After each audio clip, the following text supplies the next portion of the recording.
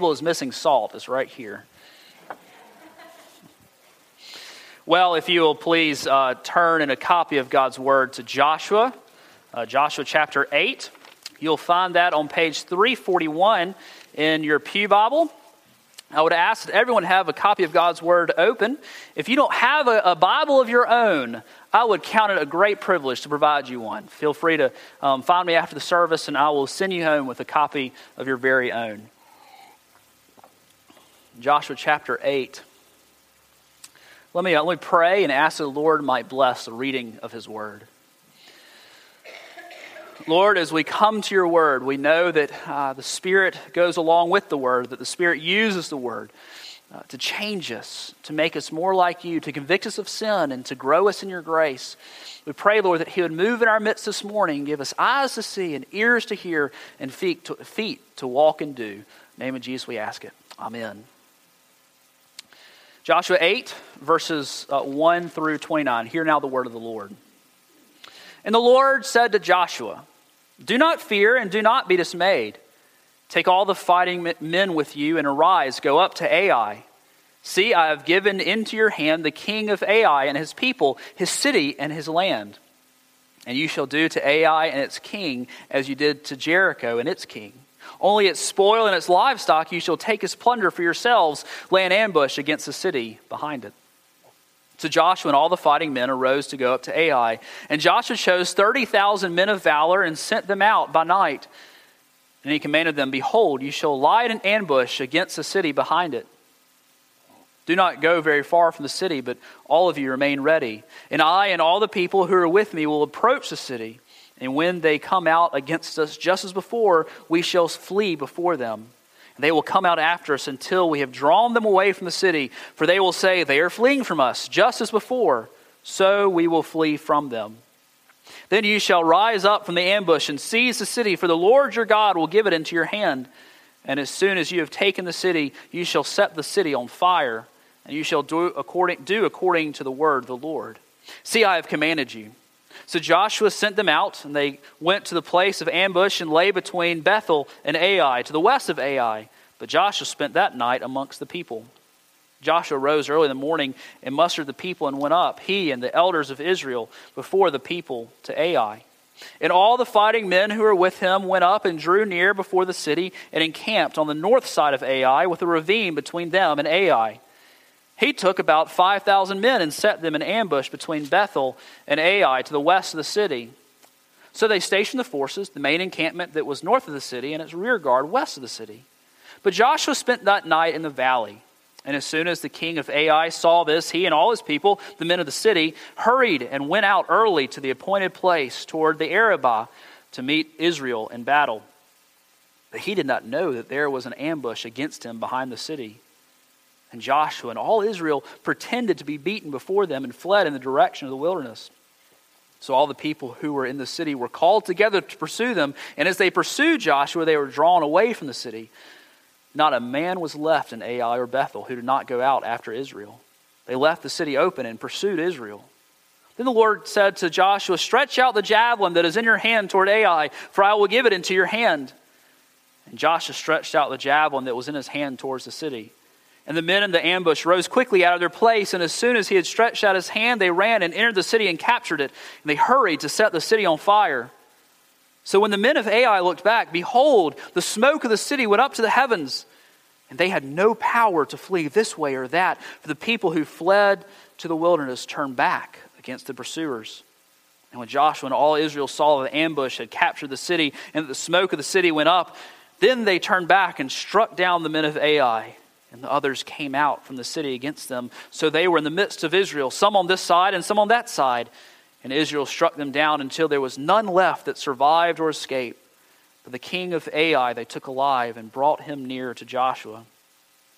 When Israel had finished killing all the inhabitants of Ai in the open wilderness, where they pursued them, and all of them to the very last had fallen by the edge of the sword, all Israel returned to Ai and struck it down with the edge of the sword.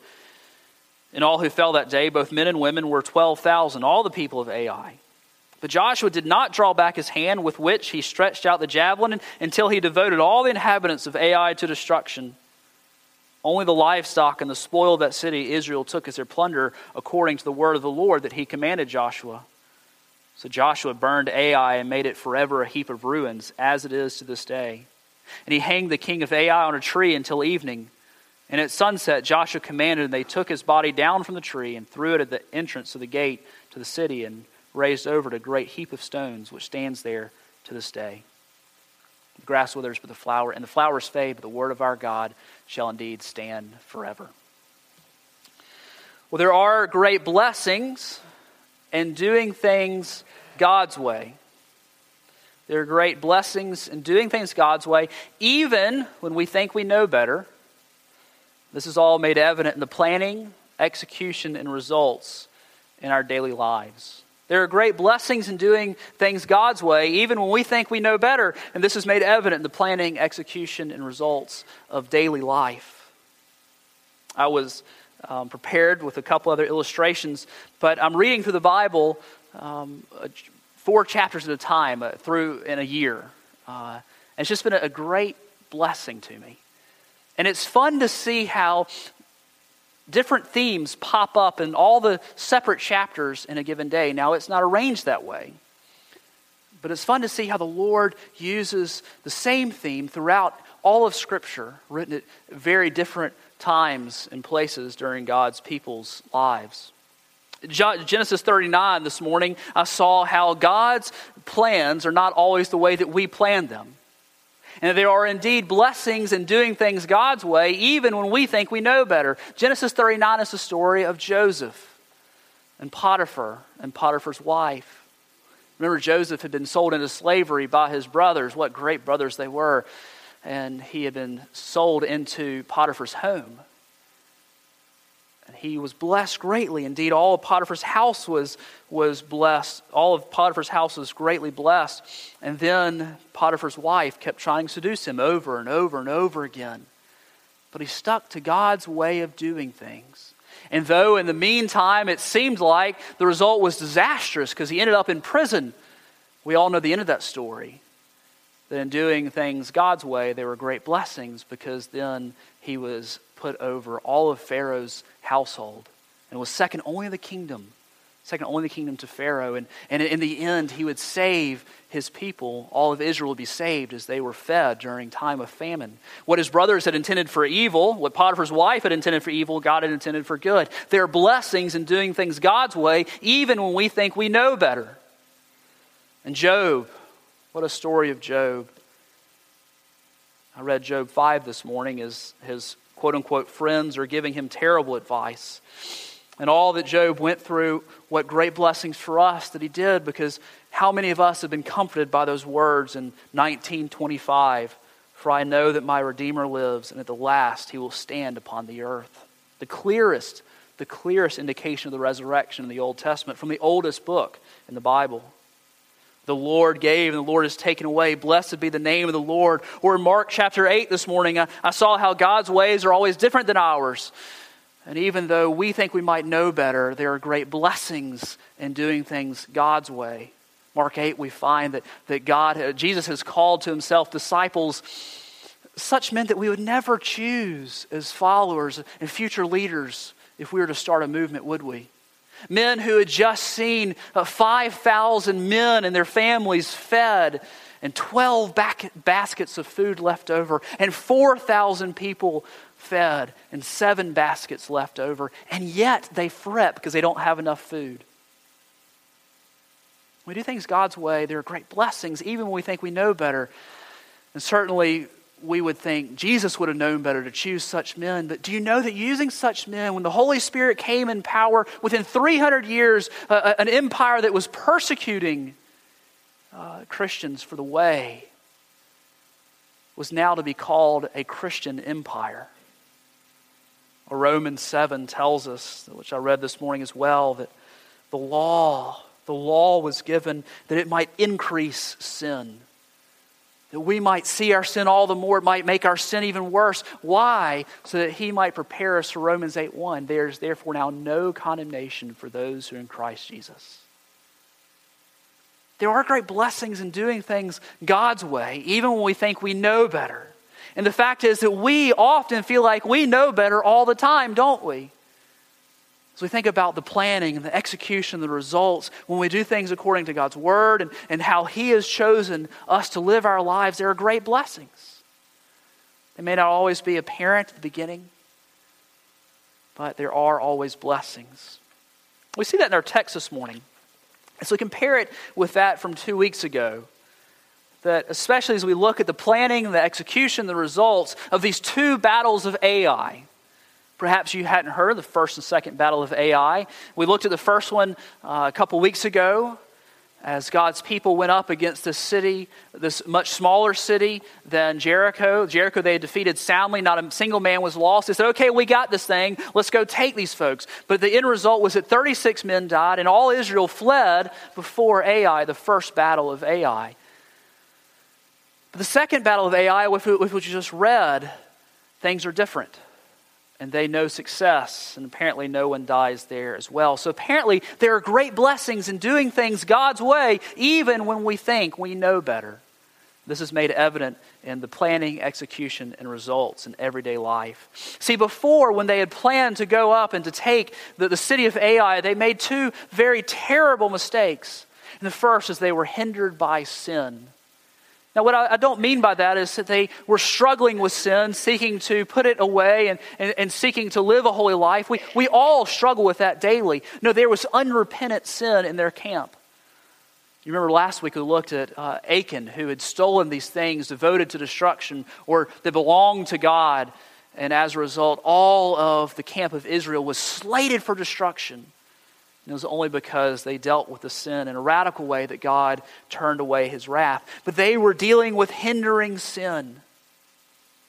You know, the thing is, as we make plans for life, as we think about what God is calling us to, if there's unrepentant sin in our lives, God often removes the blessings from us that He might discipline us. Not always. But God is our Father. He is our adopted Father. We've been made part of His family. And just as we would discipline our children, so the Father disciplines us. And so when we have unrepentant sin in our lives, God often removes the blessings from us. He doesn't remove salvation, but He often removes our blessings. This is what had happened for sure with the first battle of Ai. But the second thing they'd done wrong is that they had not consulted the Lord. How in the world will we do things according to God's way if we do not consult the Lord? As I look back in my own life and I see tragic mistakes that I've made, I can with certainty tell you that I never sought the Lord in those things. Or I did, and then I went directly against what I knew to be His way. But how could we ever make plans? How could we ever decide to do something? How could we ever seek to do things in the way that God prescribes by His words if we don't first seek Him? But the reality is, this is what we do all the time, isn't it? Proverbs 16:3, commit your work to the Lord and your plans will be established. Later in that same chapter, the heart of man plans his way, but the Lord establishes his steps. For those who need wisdom, for we all need wisdom, for every decision we ever make, God tells us that if any of us lack wisdom, let him ask God who gives generously to all without reproach, and it will be given to him. So those are some things they made mistakes the first time, but this time, they've done correctly. They've sought to do things the way that God would have them to do. And the first thing we see is that sin has been taken care of. They have a clean and clear conscience. What a delight a clear conscience is, isn't it? What a clear and clean conscience. What a blessing that is. See, we see in verse 1 here that God says, do not fear. Do not be dismayed. Now, if this was us, if we were God, that praise the Lord, we're not. And we've just turned our wrath away from our people. We would say, yeah, you're forgiven, but you're still on the naughty list. I'm still going to hold it over your head. I might give you success. I've kind of forgiven you, but I'm still kind of mad. They've just blown it. I mean, they've blown it big. And what does God say? He says, hey, don't fear. Don't be dismayed. What great evidence, what great news that we serve a God that when we mess up big, for we always do, it's not a matter of if, but when. God says, hey, I forgive you. You're still my child. This is what happens here. Sin has been dealt with. Sin has been dealt with, and it's been dealt with in a way that wouldn't be our way of doing it as we think about ourselves. We think about God's great plan. And it involved sending his son, Jesus. It involved sending his son, Jesus, that he might be dealt the great blow of God's wrath, that we might feel and experience his embrace. There are blessings in doing things the way that God desires, even when we think we know better. God gives the directions this time as well. He gives great directions. Now, sometimes God leads with a floodlight. To paraphrase a fellow minister of mine, sometimes God leads with a floodlight. Sometimes we know exactly what God wants us to do, don't we? And sometimes he doesn't. Sometimes he leads with a pin light. We just barely know the next thing to do. And God's word doesn't tell us how we're to change our oil. He doesn't tell us what college to go to. But he does tell us in his word how we're to act towards the person who is changing our oil, and how we're to act when we do get to college. And similarly, God gives clear instructions to his people here in verse 1b through 2. Take up all the fighting men with you and rise, go to Ai. See, I have given into your hand, past tense, you notice that? See, I have given into your hand the king of Ai and his people, his city and his land. And you shall do to Ai and its king as you did to Jericho and its king. Only its spoil and its livestock you shall take as plunder for yourselves. Lay an ambush against the city behind it. There are great blessings in doing things and planning things in the way that God would have us. But you know, the rubber meets the road, doesn't it, when we seek to execute that plan.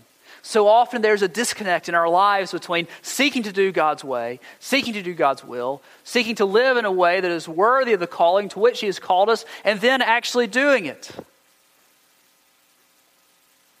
Before the first battle of Ai, they had hastily gone out without God. They had hastily gone out to do battle without the Lord, but now they seek to do things the way that God desires, and they are completely obedient and dependent upon their God. There's a very clear tie between those two things, obedience and dependence. Verses 3 through 29, that long passage we read this morning, details what happens in this battle. Now, some of the details are kind of hard to make out. But best we can tell from the chronology, what happens is that Joshua, at the command of the Lord, sends out a rear guard, an ambushing guard of 30,000 soldiers. Now, do you remember last time, in the first battle of Ai, they'd only sent about 3,000 people total. The ambushing force is 30,000 people, and they are to go on the west side of Ai, between Ai and Bethel, and to wait for Joshua's signal. And then he takes another set of forces, at least two forces here. He puts 5,000 as another rear guard, another ambushing force. And then apparently he has a smaller force that will go in and camp right in front of, on the north side of the city of Ai. And then it all goes to plan. Most plans don't survive first contact with the enemy, but this one did. And so the king of Ai looked out and he saw this smaller force out there and say, ha ha ha. We've done this before. We can do this again. And so he sends out some of his force, not all of it. He sends out some of his force to deal with this small group of Israelite soldiers. And do you know what the Israelite soldiers do? They flee. They flee. They see him coming and they start running the other way. This was according to plan. And so the king back at the castle, he looks back and says, they are fleeing. And so he sends in his reserve. He says, we will finish this today. And so he sends in all of his forces, all the men of valor out into the field to pursue Israel. And once they're committed to the field, once they've left the city, then the ambushing force of 30,000 in one force, 5,000 in another force, they come and they light the city on fire. They don't destroy it yet, but they start to set those flames. And can you imagine the feeling of those soldiers out in the field to turn and see the smoke rising to the heavens? They say, oh man, we've been had. The text says there was no power in them to flee. The Hebrew actually says they had nothing in their hands, meaning their sword, which stands for power. They had no ability in them. Their hearts had melted, and they had nowhere to go, this way or that. It was a perfect pincer movement, and they were surrounded by the force coming out of the city that had just set it aflame, and they are destroyed on the field of battle. They are completely obedient to the Lord, and it works out for complete success. Not a single person, according to the scriptures, was killed on the Israelite side in this battle. But here's the thing, and don't miss this, that yes, they were obedient, but who did the fighting? It was the Lord God who did the fighting. They were completely dependent on the Lord. As we seek to do things God's way, we depend on Him to fight our battles for us. Yes, as we seek to raise children, He uses us, but who's doing the blessing? It is God. As we go and do work, who's doing the working? Well, it's really God, isn't it? Because He has given us the abilities to do it, and He blesses our abilities to work. As we deal with problems, it is the Lord, as we depend on Him, that grants the solution. And here too is what happens. Yes, they're out in their fields with their sword and their javelins, but don't miss verse 18. And the Lord said to Joshua, stretch out the javelin that is in your hand toward Ai, for I will give it into your hand. I will give it into your hand. Verse 26, but Joshua did not draw back his hand with which he stretched out the javelin until he had devoted all the inhabitants of Ai to destruction. Do you see what just happened? It's not the Israelites who are doing the winning. It is God. When you're on the field of battle, you don't stand like this for hours, do you? That seems rather silly. What a greater sign of dependence upon the Lord that the commander of God's army would stand like this for hours and hours on end. Exodus 17 tells us of a similar time when God fought for His people. Moses held up his staff as commanded by the Lord, and it got so heavy that it started to fall. And when it started to fall, Israel began to be defeated. So Aaron and Hur came up to the mountaintop, and they had him sit down on a rock, and then they helped hold up the staff so that God would fight for His people. So too, when we do things God's way, even when we think we know better, we are being dependent upon the Lord that He would give us the strength. He would do the fighting for us. 2 Corinthians chapter 1, verse 9-ish. This happened that we might not rely on ourselves, but on God who raises the dead. As we seek to do things our way, we dial up a recipe for disaster. But as we seek to do things the Lord's way, we depend on Him. And there are great blessings for it. You know, most battle plans don't survive first contact with the enemy. This one did. But there's often a disconnect between the planning and execution in our lives. Certainly Peter had planned to stand by the Lord. He told the Lord this. He rebuked the Lord. He said, I will never leave you. And yet 3 times he denied the Lord. His plan went all awry. Psalm 127:1, unless the Lord builds the house, those who build it labor in vain. Unless the Lord watches over the city, the watchman stays awake in vain. Well, there are great results. So we've seen in the planning and execution, we also see in the results. You know, there's Burger King. One of their past slogans really shows how much we like to do things our way. Do you remember their slogan? Have it your way? Or Nike, just do it. Or Sprite, obey your thirst. These things which focus on us. But they had focused on themselves in Joshua chapter 7 and had sought to fight this fight on their own, and yet there were disastrous effects. But when we depend on the Lord, there are great blessings when we seek to do things His way, even when we think that we know better. Before the first battle of Ai, it leads to the loss of the family of Achan, the melting of their hearts and the defeat and the death of 36 people at that battle. You know, when we do our own things our own way, We push aside God's design for marriage and for life, for relationships, holiness, property, sexuality, and the like, disastrous things happen. We see it in families when discipline is laid to the side just because we're tired. That's hard, isn't it? We see it in our own personal holiness when we say yes to a small thing that leads to great big things. In 1991, our church came out of a liberal denomination called the PCUSA, and the steps towards liberalization had begun over 100 years before. It took that long to reach that threshold. Small things lead to big things when we do them our own way. But now God's people had experienced blessings and grace because they had done things the way the Lord had desired. We're not saved by our works. Let me say that again. We're not saved by our works, period, full stop. We're not. If you're looking to your own works and your own goodness to save you, then I encourage you to look to Jesus for salvation because you cannot save yourself. But once we're saved, we are called to live a life of holiness. Works flow out of faith. And when we follow our Lord in the way that He has designed according to His word and His law, there are great blessings. When we hide in our heart, we're like that tree next to rivers of flowing water, constantly fed and constantly directed. And here, these people who had messed up so big were blessed so greatly. What great hope for us that when we mess up big, God doesn't say, I'm done with you. Because He said, I'm done with my Son on the cross. What if you have strayed from God's plan? What if you are far down another road? You have wandered and it's been a long time.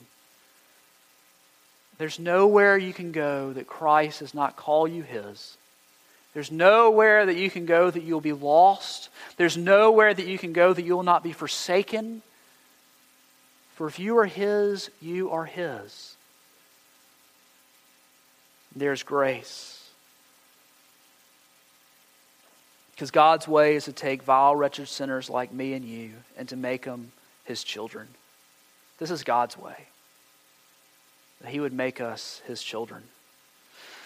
Well, this is all possible because there was a second Joshua. The first Joshua just points us to the second Joshua. For this was Jesus' Hebrew name, Yehoshua, Joshua. And this Joshua didn't hold up a javelin for our victory. He held up his hands so that the soldiers might nail him to the cross. And after the first Joshua killed the king of Ai, he hung him on a tree outside the city gates, a great sign of being under the curse of God. For the second Joshua, our Savior Jesus allowed Himself to be hung on a tree outside another city, 17 miles away. And He personally allowed Himself to come under the curse of God.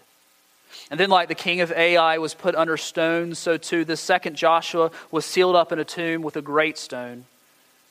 But unlike the king of Ai, our king did not stay under that heap of stones. He was raised on the third day that you and I, that we might receive God's blessings instead of His curse. Hallelujah, what a Savior. Let's pray. Our Lord and our God, we thank You that You have saved people like us. For we have gone astray. All we like sheep have gone astray. Yet You, our Savior, the great shepherd, have come in pursuit of wandering souls like ours, that we might be returned to the fold, that we might receive salvation, and we might live with You forever. Help us, Lord. Help us, Lord. Amen.